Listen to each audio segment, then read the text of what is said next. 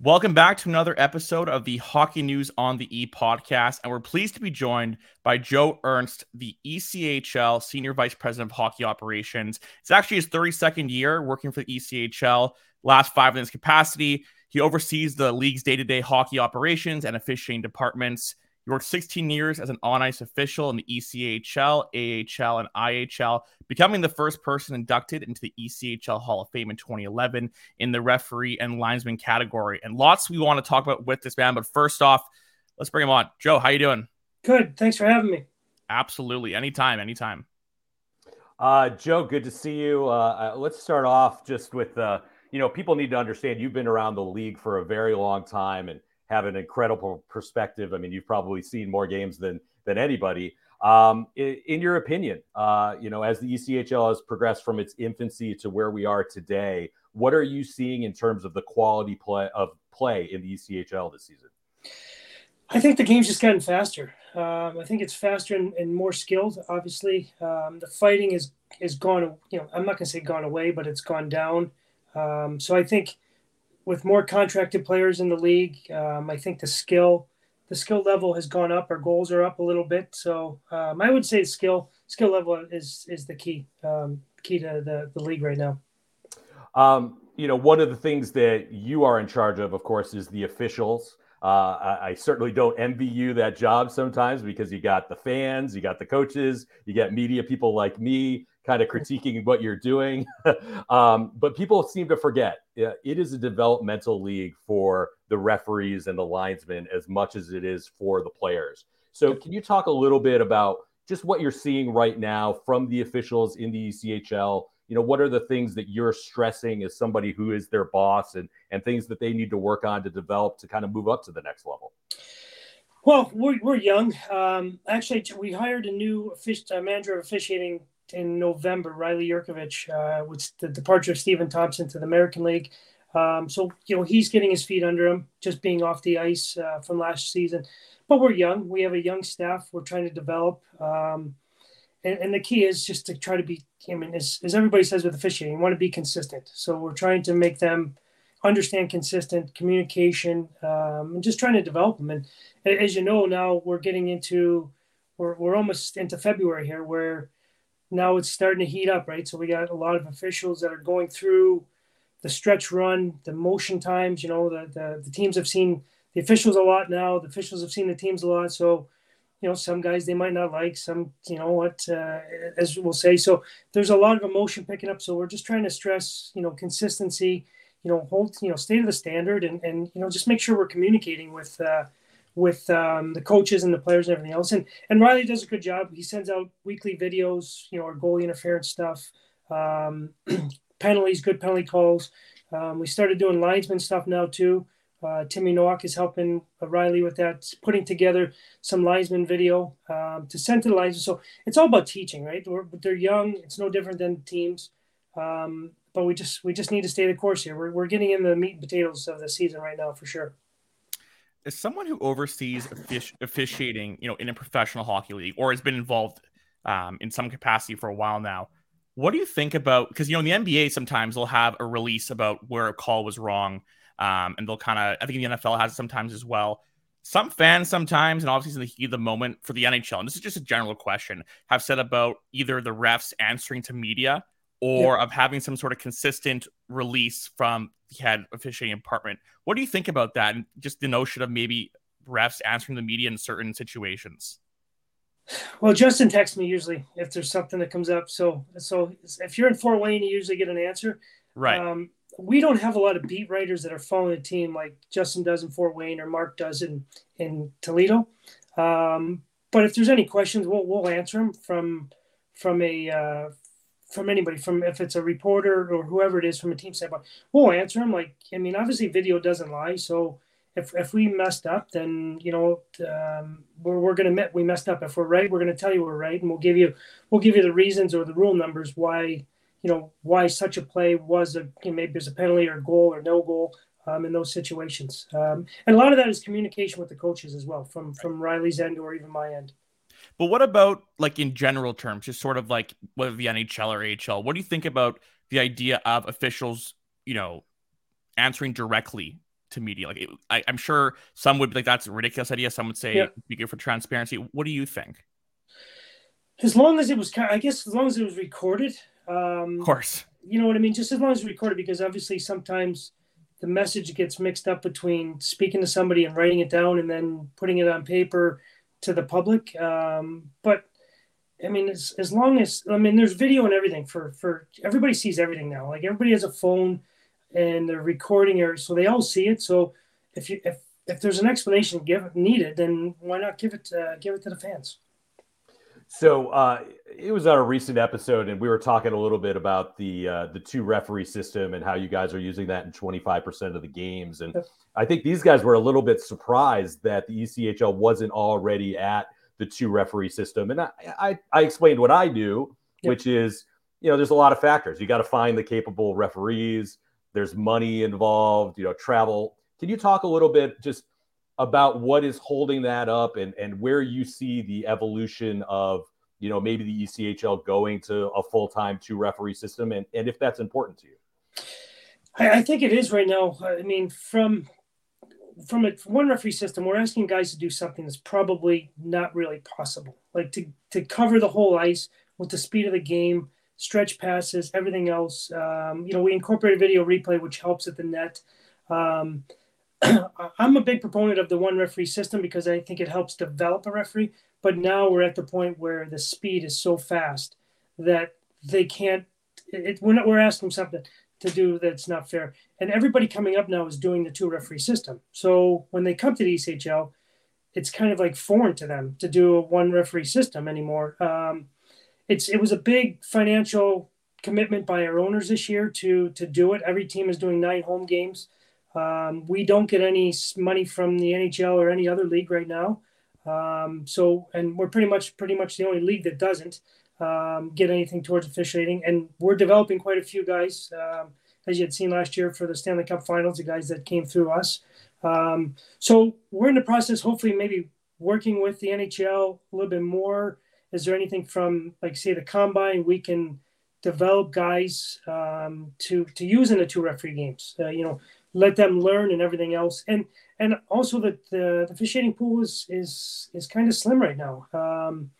When I started, 12 years ago, whatever, 16 years ago I was, on the officiating side, like I had a pick of the litter with guys coming down. But now it's, you're finishing your playing career and you're going right to the American Hockey League. So and you're starting the referee at the American Hockey League, which never happened before. So I think we need to have maybe change some of the development a little bit more and, utilize us a little bit more to learn at the ECHL. Because listen, Justin, you've seen a lot of games.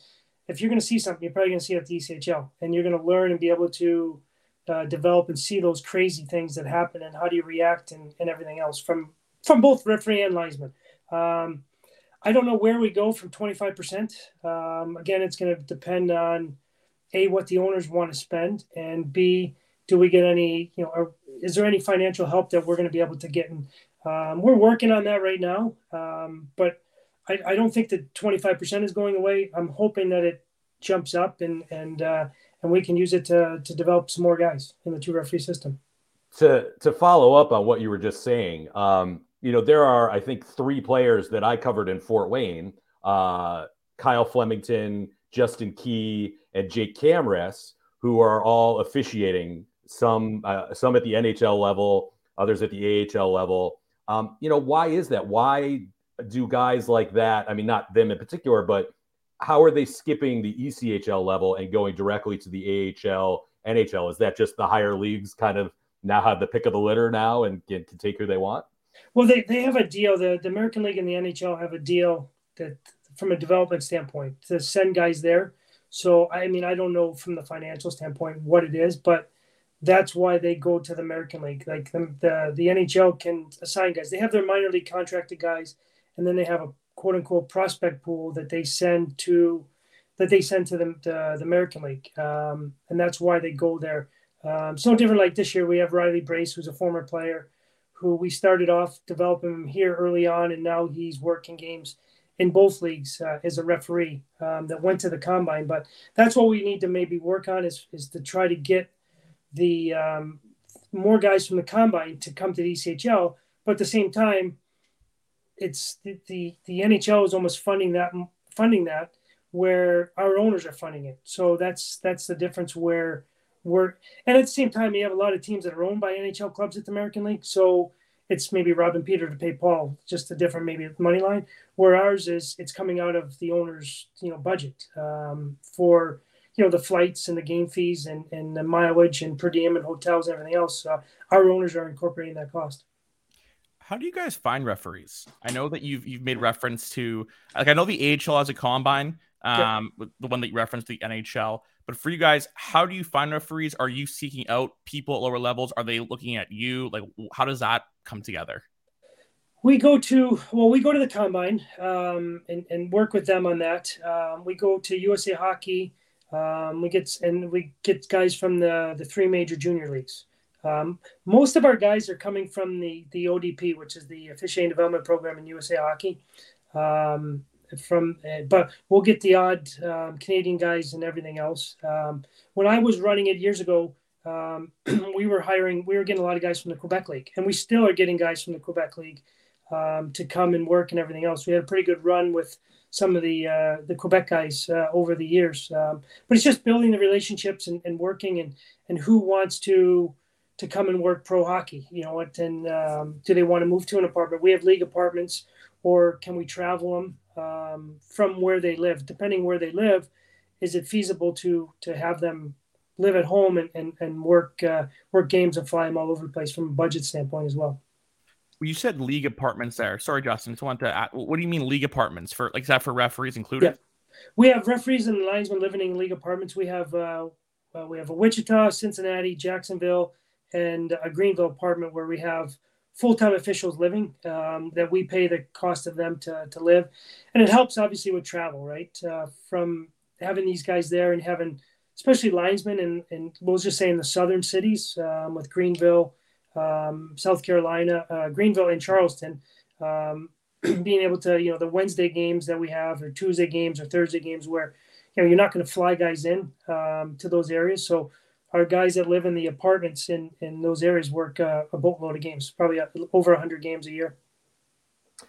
So, Joe, adjudicating supplemental discipline is obviously a part of your job, and certainly one that's talked about and scrutinized a little bit. Can you pull back the curtain a little bit on how you arrive at whether you're going to suspend a guy and for how long? Because I would imagine there are a lot of factors. Maybe, I'm guessing, maybe you're comparing it to past hits, whether a guy's a repeat offender, wondering whether you consider whether there was an injury on the play, how that factors in. Just, how do you come to those decisions? So we automatically review any major games and match penalties. And the coaches are on their own for sending in a review for a non-call or a minor penalty, or maybe a double minor penalty. They're on the hook for that.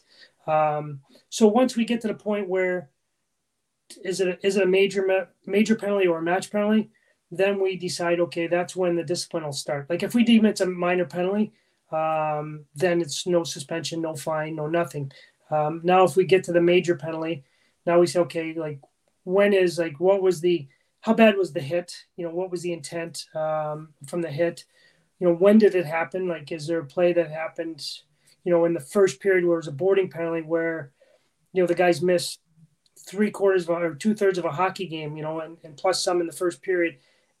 Do we count that as a game? And then we obviously repeat offender. Is there guys that have a long history of, a rap sheet on different plays?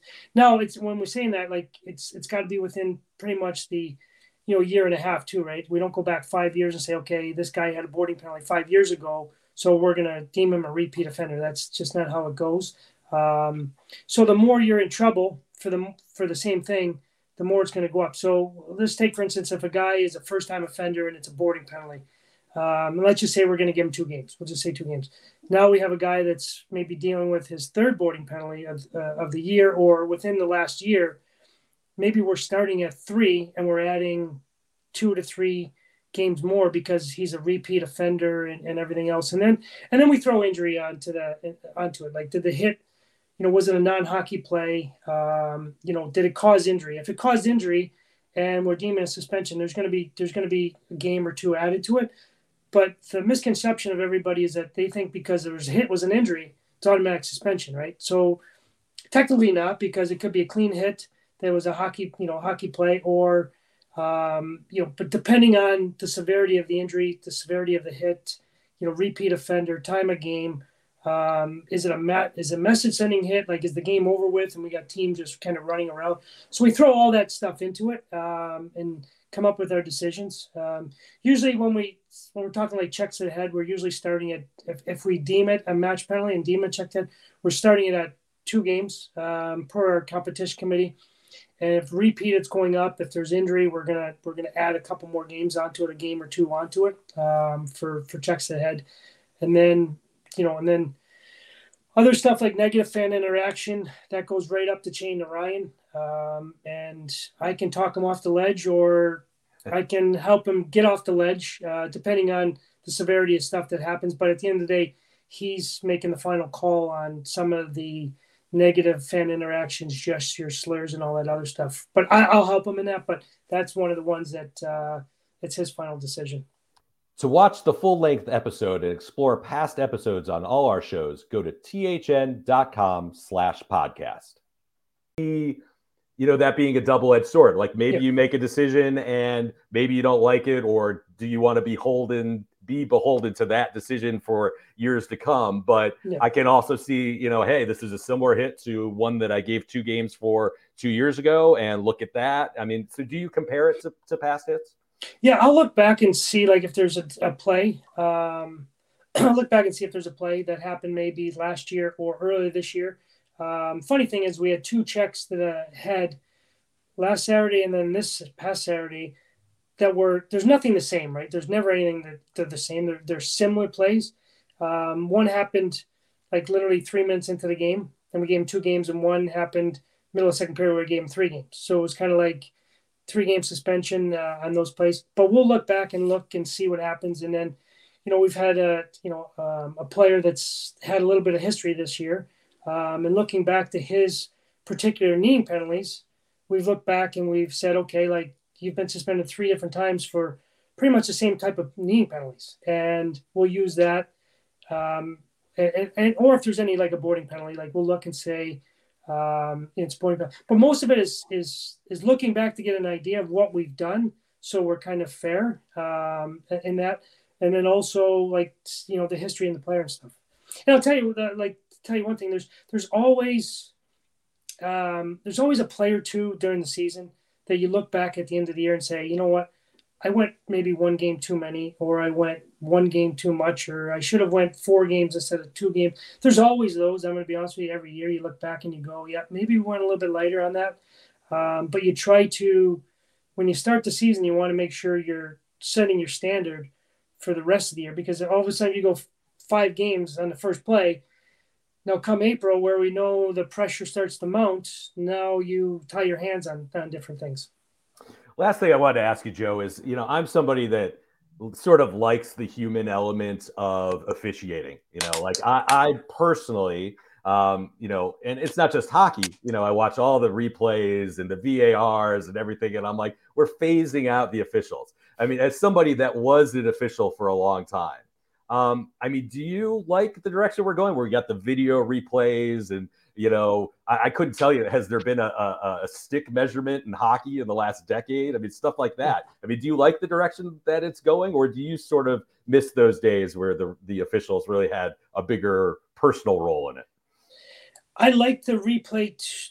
I like to get it right. So here's one of the things is the offside one kind of drives you crazy to a certain degree, because like if it's an inch or whatever it is, now they can review it. The play goes on for a minute and a half. Next thing you know, it goes in the net and stuff. I'm going to be honest with you, I can't stand the goalie interference. I really can't. And the reason is there's 3 of us on the call right now. I guarantee we can watch a video, and 2 of us are going to say it's a goal, and 1 of us is going to say it's not, or vice versa.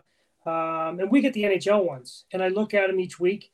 And there's some weeks I go like 1 for 4. And I'm like, we're trying to say there's goals. Like, we're trying to say we want scoring to go up. Like, everybody wants to see goals and fights, right? In hockey, that's what they want to do, goals and fights. And like we're giving the goalies too much room and everything else. Like I don't know, that they drive me nuts. I think the replay for the goals was, when it started out, it was, did the puck go across the line? Did it go inside the net? You know, did it? Now it's like, okay, did the guy touch him with a stick that maybe affected him, and we're going to wave it off because, you know, he hit his blocker a little bit, but it went on the glove side, and to me, it's just like, I get it, like, but it drives me nuts. The goalie interference, and we have it, right? And it drives me nuts that we look, and I'll give you a quick thing on the goalie interference. We had a play in Tulsa a few weeks ago that we sent to our development coaches, and I literally just got the numbers before I came on the phone, that we had, it was 26 or 23 that thought it was a goal and 16 that thought it wasn't a goal out of this play. Like, and so I said to Riley, I said, send it to the NHL, let's see what they say. And I'd like to see what they say. It was a play where the goalie came out and the guy ran into him, but it was almost at the hash marks. I'm not going to say quite the hash marks. It was between the top of the crease and the hash marks. And I think we disallowed the goal. But that's how goofy it is. There was 23 that said it was a goal and 16 that said it wasn't. So there's just no right or wrong answer on the goalie interference. So that one drives me nuts. I feel less bad about all the arguments I have than on social media with people where I'm going back and forth about, is it interference, is it not? So it happens everywhere. I love that. Yep. Well, Joe, thank you so much for all your time. Hopefully this put Justin at bay and he'll stop contacting you, and he got it all out of his system. So I guess, you're welcome in a sense. But anyways, Joe, thank you so much, and hope to have you on again. Hey, no problem. I appreciate it, guys. Thanks to Joe for coming on. Great level of honesty and sort of detail into what goes into things that I'm sure Justin is just going ballistic about on social media. And now I know kind of why you are a grumpy, angry man sometimes on Twitter. You test the limits with officiating, my friend.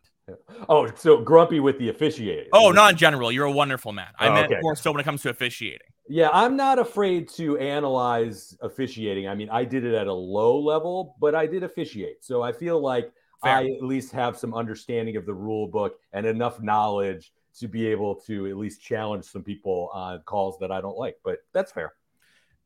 It's interesting too. The MLB, or like baseball in general, they have this like judging the ump sort of website where they rate umpires' efficiency. It's really hard to do in hockey, especially with how much game managing and just like subjective nature. But that'd be a cool thing if we could have something like that, some sort of non-biased demeanor. But that's probably when AI comes into account, we'll be able to do that. A 10-second story. When I used to cover the United Hockey League, I used to actually do rankings of officials. And I was just doing it to sort of be funny, and the fans got really into it. Well, that league folded. And then I ended up being kind of friendly with some of these refs on social media, and it turned out they were all glued to those rankings. Every week they would look at it. They actually had some pride in it. They actually argued about it. I mean, of course, they were just joking about it, but I always thought that was funny too. That's awesome. Let's get to our prospect of the week, and that is Carson Vogt of the Kalamazoo Wings. 22-year-old forward. He's in his last year of his entry-level contract with the Vancouver Canucks. He's the only Vancouver contracted player in the ECHL. 2019 fifth-round pick. He's got 15 points in 23 games this year, and this is interesting. So his first 3 games of the year, he's in the AHL, scored 2 goals actually. The last 2 years, he was playing with Vancouver's AHL affiliate. Definitely a puzzling situation, given not just the fact that he's a prospect, but by basic counting stats, he seemed to do decent to start the year in the AHL. But now he's in the Coast. Justin, like what's going on here? Well, I got to watch him last week. I like him. He's a skilled, opportunistic player. He's not really big, 6 feet, 180 pounds.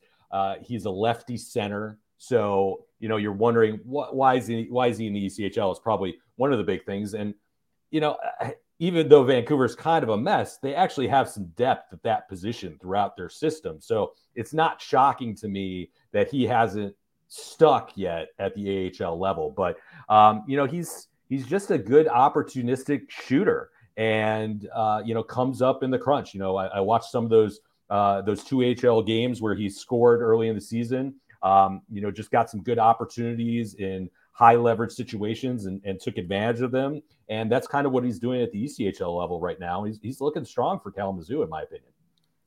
But with 15 points in 23 games, is it safe to say his output is kind of disappointing from, Kalamazoo's point of view? Or is this something that you see fairly often when guys are coming down, they're either dejected and upset, getting the rhythm of what is a more chaotic league, or what do you make of that kind of element of it? Well, I don't look at his numbers as disappointing in any way. I mean, some things you need to consider here. Kalamazoo, they're improved, but they're still not a great team. They're working their way up in what might be the toughest division in the league. They've got a new head coach this year in Joel Martin, so they are still kind of finding their feet. They have had a lot of player movement. They got players from multiple organizations. But what I look at is I say, look, this is a guy that's doing pretty well on a team that is a little bit limited offensively overall. And he's shown to be one of their more consistent guys. And like I said, opportunistic. He's sneaky. He's going to come out of the corners with the puck. He's going to unleash some shots, try to get an unsuspecting goaltender,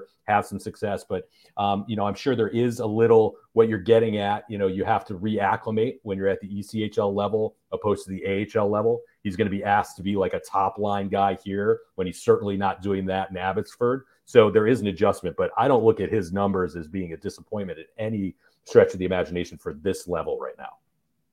As an aside, why are Canuck players even with Kalamazoo? So it's a strange situation. Vancouver is one of the, I believe it's 4 NHL teams that do not have an ECHL affiliate. So they need to find someplace else to put their guys if they want to put them somewhere. Obviously, we're not talking about a lot of guys right now. They got one NHL contracted guy in the ECHL. Now, there is an existing relationship with Kalamazoo. Kalamazoo was affiliated with Vancouver couple years ago. Don't remember the exact year. Right now, the Kalamazoo Wings are actually affiliated with the Columbus Blue Jackets and the Cleveland Monsters. So they do have some guys from that organization. One of them is Ole Julian Borgvik Holm. I know it's a mouthful, but he's a strong defenseman on a Blue Jackets contract. They got defenseman Chad Nychuk. He's an Abbotsford guy. They've got goalie Evan Cormier. He's a Cleveland guy, and they've got defenseman Olivier LeBlanc. He's a Cleveland guy. So in answer to your question, Kalamazoo, it's just kind of become a melting pot. I guess that's the way to put it. They don't have a ton of guys from the Blue Jackets, but they have some, and they're accepting guys from elsewhere. And sometimes you find teams like that. Sometimes, especially with goalies, you have to find a landing spot sometimes for goalies because there are limited spots, and it might not be with your affiliate. But when I look at Vancouver, they just have not made a big investiture right now in the ECHL, and they just need to find a spot for one of their guys. Carson Vogt lands in Kalamazoo, and so far I'd say it's working out. Let's get to our team of the week, and that is the Utah Grizzlies, the affiliate of the Colorado Avalanche and Colorado Eagles.